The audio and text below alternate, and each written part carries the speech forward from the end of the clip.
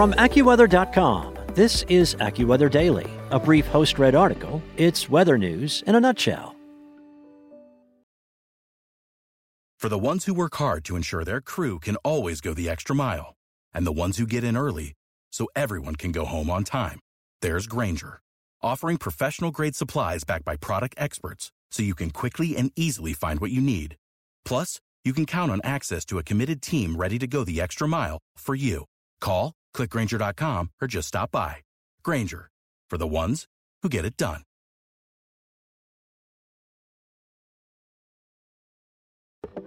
From AccuWeather.com, this is AccuWeather Daily, a brief host-read article. It's weather news in a nutshell. A federal judge ruled that Willow Project construction can move forward as environmental groups' lawsuits proceed.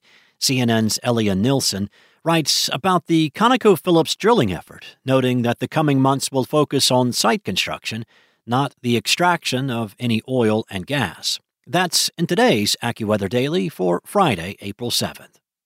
A federal judge in Alaska has declined to block progress on the controversial Willow oil drilling project, while lawsuits against the project proceed. The Biden administration approved ConocoPhillips' massive Willow oil drilling project on Alaska's North Slope last month.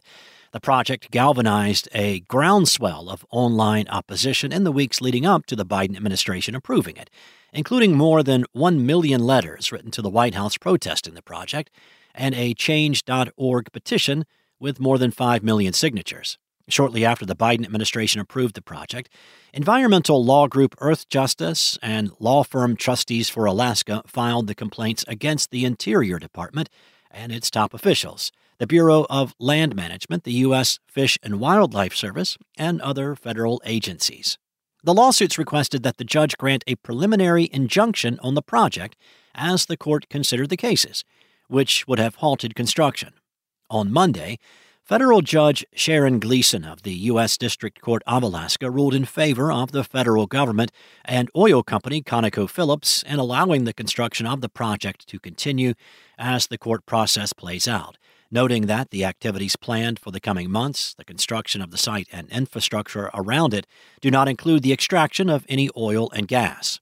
In their lawsuit, environmental groups argue the Biden administration's environmental analysis, which concluded the project won't have a major impact on the environment or the climate crisis, is flawed and violates federal law.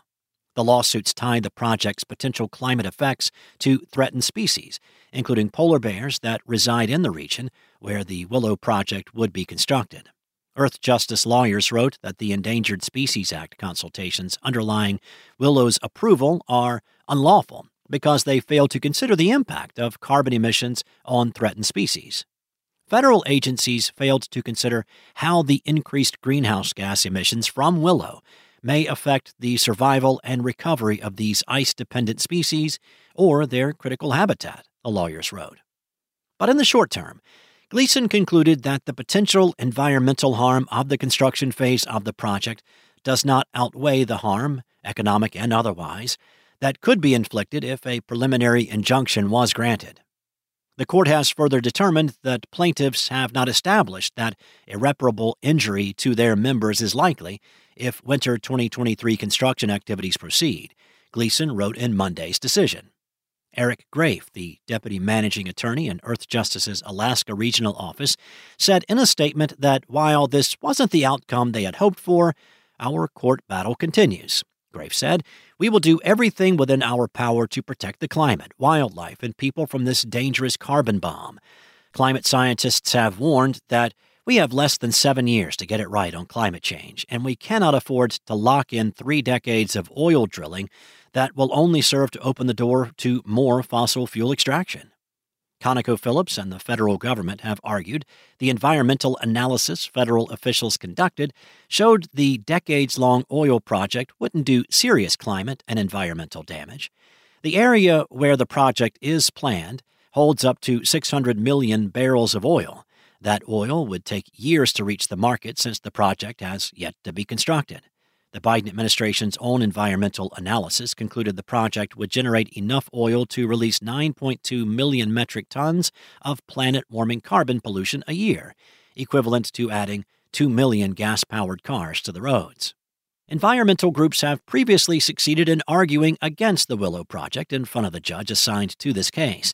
In 2021, Gleason vacated ConocoPhillips' federal Willow permits, saying the environmental review conducted by the Trump administration for the project failed to consider key climate and environmental impacts to wildlife in the area. Gleason, at the time, said the Trump administration review did not include enough analysis on the project's potential planet-warming emissions and left out details on the project's possible effect on polar bears. Even though some indigenous groups vehemently opposed the project due to environmental and health concerns, the project also had support among Alaska natives, who said it would deliver jobs and tax revenue to the remote region.